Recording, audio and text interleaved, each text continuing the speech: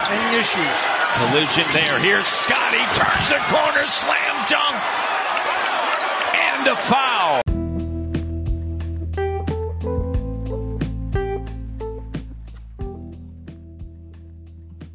In a statistic that will surprise absolutely no one, the Raptors, you guessed it, are 0-500. Last episode, we finished with the Raptors 5-5. This time, after losses to Milwaukee, Boston, and Orlando, followed up by victories against Detroit, Indiana, and Chicago, we're 8-8. Where is this team going? We finally might have an answer. On Friday, the Raptors finished with 32 assists. Against Detroit, they had 44 assists. They now have set a franchise record with over 25 assists in each of their last 12 games. Viral, for your first words for this season's podcast, are the Raptors finally playing beautiful basketball after 3 or 4 pretty hellish ISO-heavy years under Nick Nurse? Kamel, that's a fantastic question. But before we get into it, what's up, everyone? It's been a while, man. I think, like you said, Kamel, it's been, well, this is my first episode of the season, but I think it's been like 4 or 5 months since I've done an episode, so it's pretty crazy. You know, for my fan club, it must be a very, very emotional moment for them. You won't believe how I was thinking about this now, Kamel. Calling for it's you back. crazy that there might be, you know, however many people, whatever it is, that obviously don't know us at all in real life, and their only way of knowing us is through the podcast every week, every 2 weeks. And to them, it's basically like I've been dead for 4 months, and now I've been resurrected. I'm talking as if I'm some sort of B-list celebrity, but it's not many people. But yeah, it's kind of a weird thought. Did you forget the I'm changing track to from a basketball podcast to, I don't know what you call this exactly, but yeah, anyway, I mean, talking about the Raptors, yeah, that shows that nothing's changed. It's been 4 months and we're still 500, like you said. You know, I'll start off with this point. The most amazing thing that I've seen out of this team this year, my favorite thing that I've watched, is the Poeltl Siakam pick and roll. Big to big pick and roll. I absolutely love every single time they run it.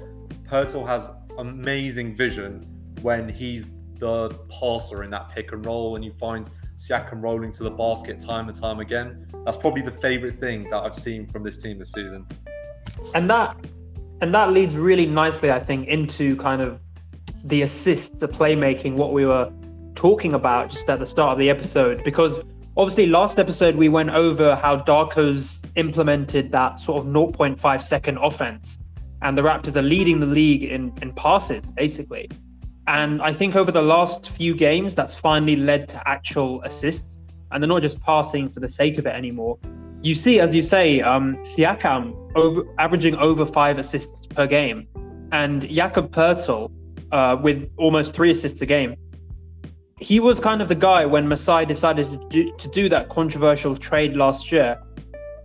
He's not obviously a typical big. He is considered like a playmaking big, one who obviously can't shoot too well, but his playmaking and his rebounding is kind of the 2 assets that he does have. Screening as well. Screening, no, of course. Yeah, and it's allowed other, you know, big players. I mean, even Precious Achiuwa, who's kind of over the last few games averaging 4 assists a game. It's stunning stuff. And Scotty Barnes, as we know, he's on a roll this year with 6 assists. And I guess this is all facilitated in kind of a system that's built around the floor general himself, Dennis Schroeder.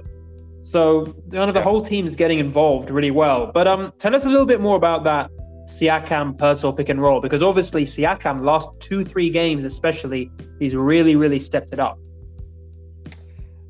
Yeah, I don't really think I have much more to say. I'd say they probably run it 2 to 3 times a game.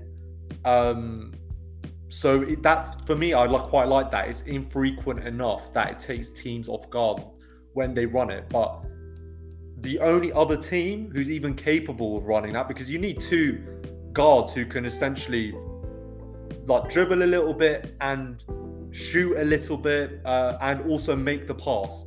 You said, yeah, which I agree with, Pirtle isn't the best shooter, but the only, he doesn't really need to be. One of those two players don't need to be a pick and pop type big there.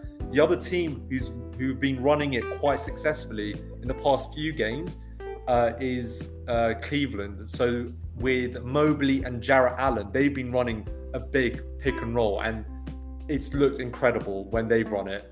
And that's been in the absence of Donovan Mitchell, who's the ball is basically stuck in his hands when he's on the floor. So while he's been off the floor, they've actually been running, you know, just a variety of plays. It's been creative from the coaching staff, and I think I almost draw parallels with what Donovan Mitchell is to the Cavs with what Fred was for this team last year. Of course, Donovan Mitchell is exceptionally more efficient than Van Vliet, but in terms of play style, very, very similar. You see a lot of Cavs fans saying at the moment, because while Mitchell's been injured, they've actually been on a little bit of a run, the Cavs. And although Donovan, when he is on the floor, look, he averages 30 points on amazing efficiency. There are so many possessions, he just takes the ball up, doesn't pass it to anyone, 10 dribbles, takes a shot. And we saw that kind of thing from Freddie last year, and to be honest, we're seeing it with Freddie this year on the Rockets. The ball's kind of stuck in his hands sometimes. He does facilitate play, don't get me wrong, but there's not this beautiful fluid motion offense that you're kind of seeing with this Toronto team this year. And so I think having Schroeder in Freddie's role, it's just unlocked the offense, man.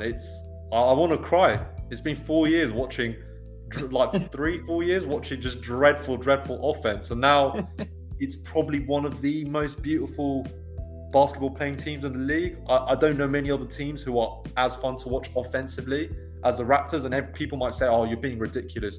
You've got players like OG, Siakam, Barnes. They're not exactly let's say, you know, creative offensive players, but it's all within this system that we've curated this year. So yeah, I've been really enjoying watching the games this year offensively.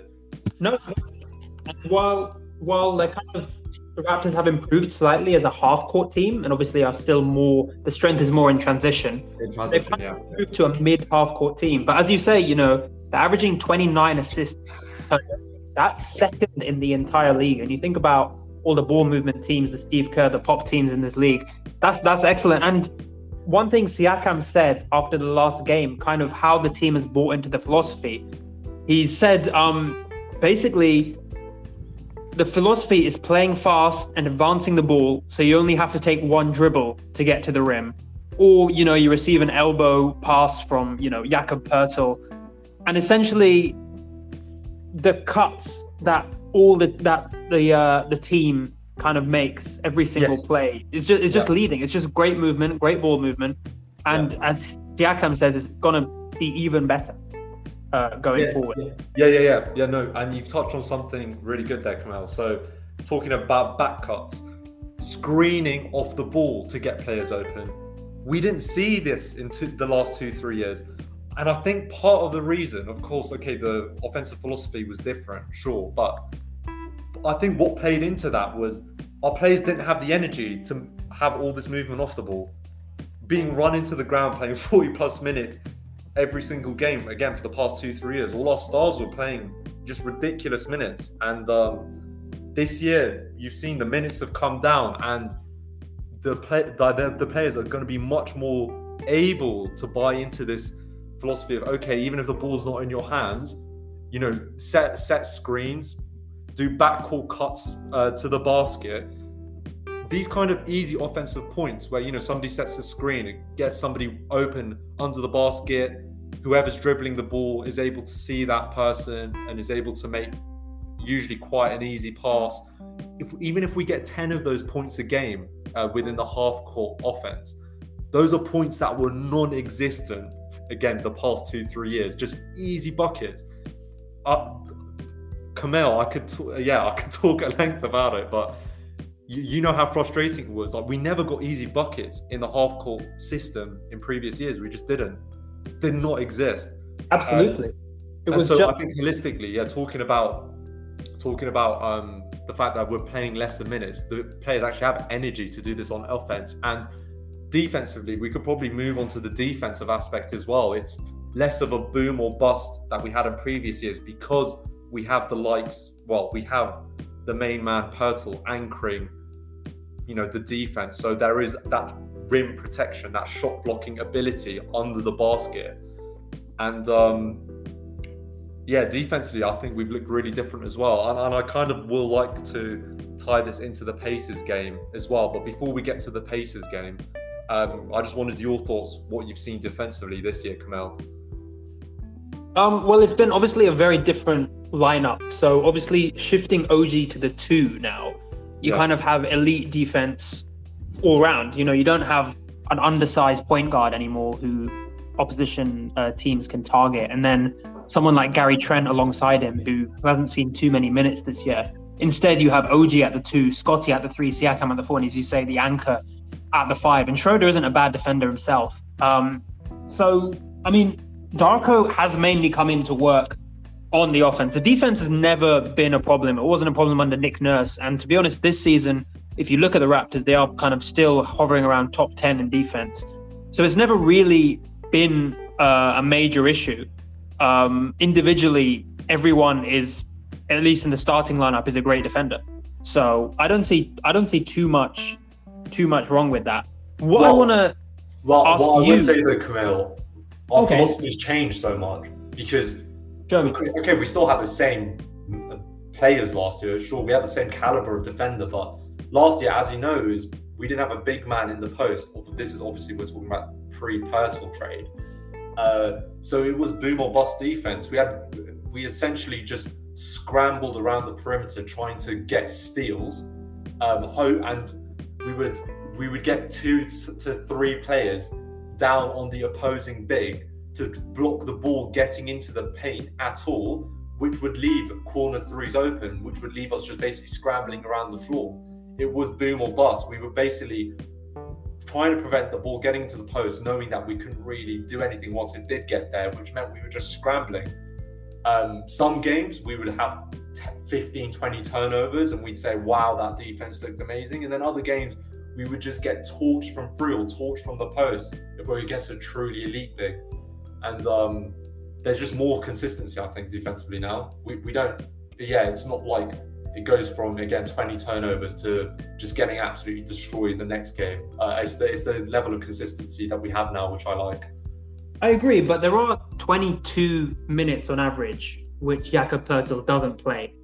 And until Koloko comes back, we don't have a backup center, a kind of a backup anchor.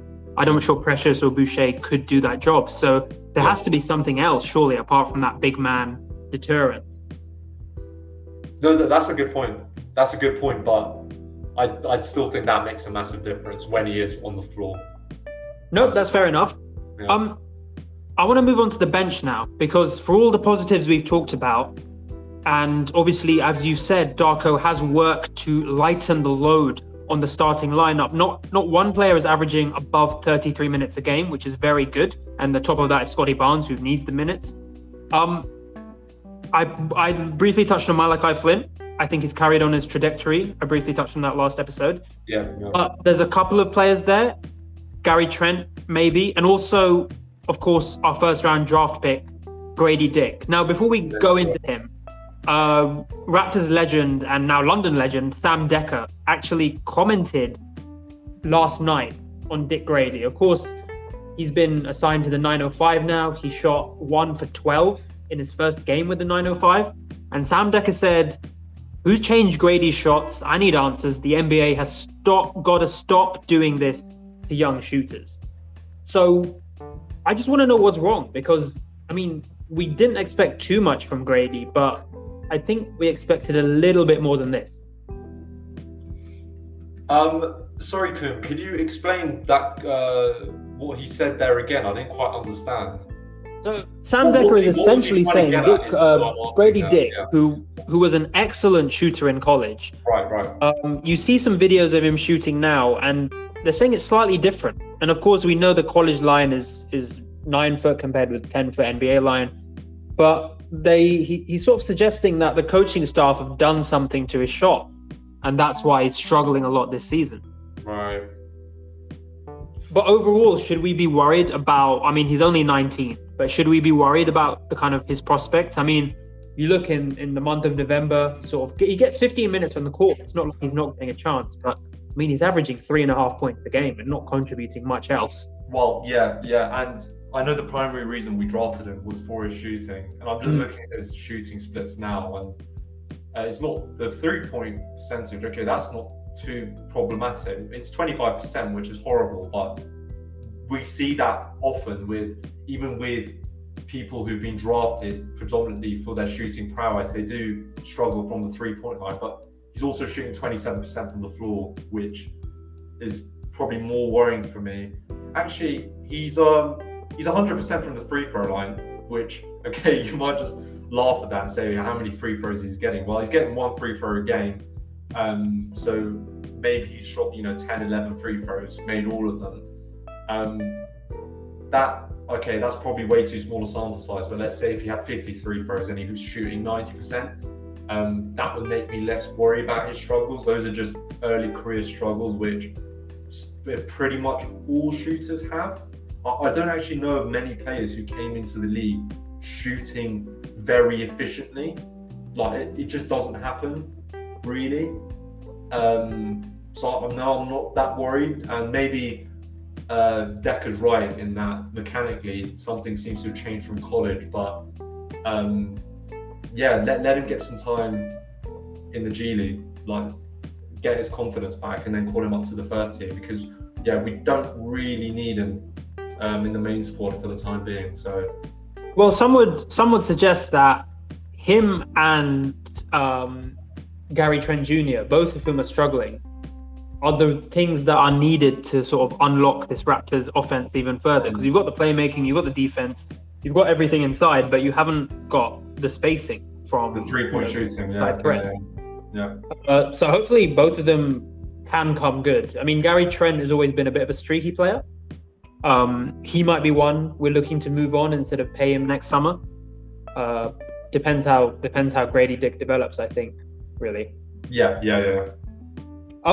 I just want to touch on some individual games. I wonder, during this sort of 6 game stretch between the Milwaukee loss and the win over Chicago, if you saw anything you liked, saw anything you were concerned with. And I guess overall, I mean, obviously 3 losses to 3 excellent defensive teams, and that does include Orlando, who's been a major shock this year.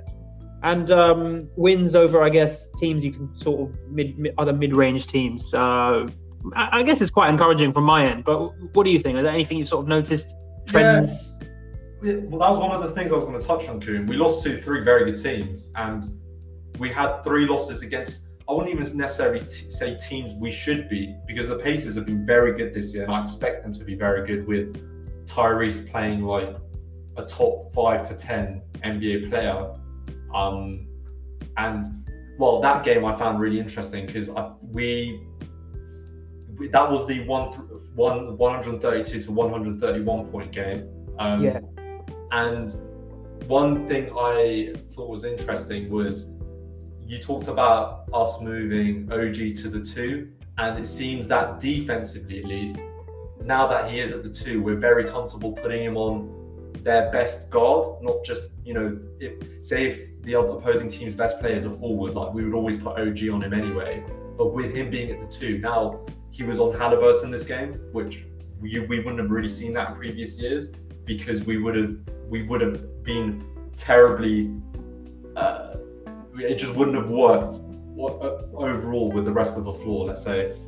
So I like that. I like the fact that he was on Haliburton, and Haliburton had to make some ridiculous shots. He was shooting 5-6 feet from behind the 3-point line, and he was making them, but that was what OG was giving up. He was like, I'm not letting you get too much nearer the basket if I can help it, and you're going to have to make some really, really tough shots. the other thing defensively was they have Miles Turner as their big man, who obviously does not have to live in the paint. He's a very good three-point shooter, especially for a big. And seeing Jakob Poeltl scramble around the perimeter, he did look like he was running through a treacle. He struggles to move his feet on the perimeter, and that's probably something that the coaching staff are aware of, that, you know, if opposing teams do have those kind of matchups, we probably are forced to play him less minutes. But yeah, what were your opinions on that game? Of course, it was a very exciting game. Yeah, it's one of these ones where the Raptors kind of forget about their defensive side and just hammer on with the kind of the Scotty and Siakam show, as we now call it. Yeah. And it's the one, I think, where we finally saw last season's all-star Siakam of the last few seasons finally come to play. You know, aggression, driving to the line. You know, he shot 11 free throws in the end. And of course, 13 of 24 from the field. So certainly offensively, it was one where I think the gravity that brought, in terms of the Pacers then having to obviously pay more attention to him, at least helped open it up. And, you know, we saw the likes of Malachi Flynn and Gary Trent actually shoot pretty well from outside the perimeter then. And, you know, Siakam's gravity and his threat certainly helps. And I think in terms of further evolving this Raptors offense, that's something that we definitely have to look to. And as you say, you know, Haliburton and Hield, you know, they were basically chucking up shots all game. Didn't really see any other Pacer who stood out particularly. Yeah, I agree with that. And when Trent missed those two free throws at the end, I was like, right, I'm feeling classic Toronto coming on here. But fortunately, Buddy then missed a tough three-pointer. Again, he was a couple of feet behind the three-point line. So we came away with what felt like a somewhat lucky win there. But another game I think was really interesting was the Celtics game as well. Of course, we were down massively in that game, and we brought it all the way back in the third quarter, especially, in what ended up being a really tight game. And let me know if you disagree, Kamel, but I think this game, I was like, right, we can contend, probably is pushing it, but we can at least push the top teams right to the edge. I wouldn't be surprised if, you know, in future matchups against top seeds in the East, like, we give them similar, just tough games. I thought we matched up really well with them. Yeah, I mean, admittedly, they were missing a couple of players, if I'm correct. But well, they had their main starting five team. So they had Jalen, they had Derek White, Holiday, Porzingis, Tatum. Yeah, and of course, I mean, they ran a pretty tight eight-man rotation as well. Yeah. And the Raptors, of course, missing OG for that game. So who knows what could have happened if he was there. Yeah. But no, you're completely right. You know, you look at the three teams, as we said, that the Raptors lost to during the 6-game stretch. They're the top 3 seeds in the East. It's really not been a bad stretch when you consider it. And overall, I guess you would say that the Raptors are probably where they deserve to be, despite, you know, supposedly lucky wins over Indiana. They've been pretty comprehensive when they have won. You know, they've got, of course, tight games against San Antonio and the Pacers, but overall, the wins have been pretty comfortable, and the Raptors have been good value for, you know, what they've done. Yeah. So I'm pretty confident, man. I don't think I've ever said this about a Raptors team since since pre-COVID, probably. Yeah, I'm very optimistic about this team. This guy, people who've listened to this podcast know I'm pretty pessimistic about this team. What I had been for the last 2-3 years, I would always just see losses in the future, however well the team was playing. But I think I'm kind of seeing them around a 50. Like, they can get to 50 wins, I think, if they don't have the classic injuries that have kind of plagued them in previous years. With how well we've actually been playing, forget who we've got on the squad, like just the eye test, we've been playing very well. So I do actually expect them to string a couple of wins together. And yeah, let's see. I think fingers crossed on the injury front. And I think we've got what is looking to be a player who's trying to, you know, be a, maybe not superstar. He's a star already. I think Scotty Barnes is a star already. And if he just keeps developing, maybe by, you know, March, April, we start putting him in, top 20 or all-star caliber play. Would you say he's been an all-star level so far, Kamel? Oh yeah, I mean he leads the league, at least the last time we recorded, in steals and blocks. His point scoring is obviously. Does he actually? I know the last time we recorded he did, but I mean, even if you look at his overall stats, he's averaging 20 a game, 6 assists a game, a block, and over 2 steals. It's 9 rebounds a game as well. Goodness me. What more could you? And for almost 40% from 3, he's a legitimate threat. Yeah. He's on course for All-Star, I think. Yeah, and let's see. I think let's not curse it, but let's see. No, it's great. And as you say, if we're going to be, even if we don't get to 50 wins and we're going to be mid and sort of that play-in seed again, at least we're looking good doing it. This reminds me of Arsene Wenger style, walking the ball into the hoop, literally. Pass, get that bucket. It's pretty sweet. And if you're a Raptors fan, you actually have a reason to watch games now. You're not watching, and with respect, we're not watching Van Vliet just chuck up shots while everyone else just stays in the corner. We're actually seeing some good old-fashioned, I think we're biased, obviously, European-style basketball from our European coach. Yeah. And maybe just looking forward to the next couple of games. We've got what I would have said before the season, a very tough game at Cleveland, but I mentioned some of their struggles. They haven't looked that great. And we've got a game at Brooklyn, which I expect to win. We've got a game against Phoenix, which honestly I expect to win with Beal out and with how much offensive load is on Durant and Booker's shoulders. That I kind of expect us to win those games, and then we've got 2 games against New York, both of which I expect to win. If we go 4-1, I wouldn't be massively shocked. Maybe we drop that game to Phoenix, but I do think we will be positive in the next 4 to 5 games. Yeah, no, I mean, at this stage, at this rate, at this trajectory, you're not surprised at all. Ral, this has been wonderful. Welcome back to the podcast. Your fans are as I was saying at the start, your fans have been in touch all the time, sending messages via Anchor. I can imagine. Just saying, where the hell is this guy? Stop doing solo episodes. But you're back now, and this podcast is back, and we're, for once, you might hear slightly something different in our voice. That is this note of optimism. Oh my god. It's a beautiful thing. And next week, on that note, we will be talking about whether Barnes and Siakam can coexist. To bring us back to reality a little bit. Yeah, it's not all optimistic. I think that would be a good debate to have, because that's a debate that Raptors fans, I think, have been having since the start of the season, really. So look forward to that one next week. All right. With that, we'd sign off. Thanks once again, Ral. All right, take care, people.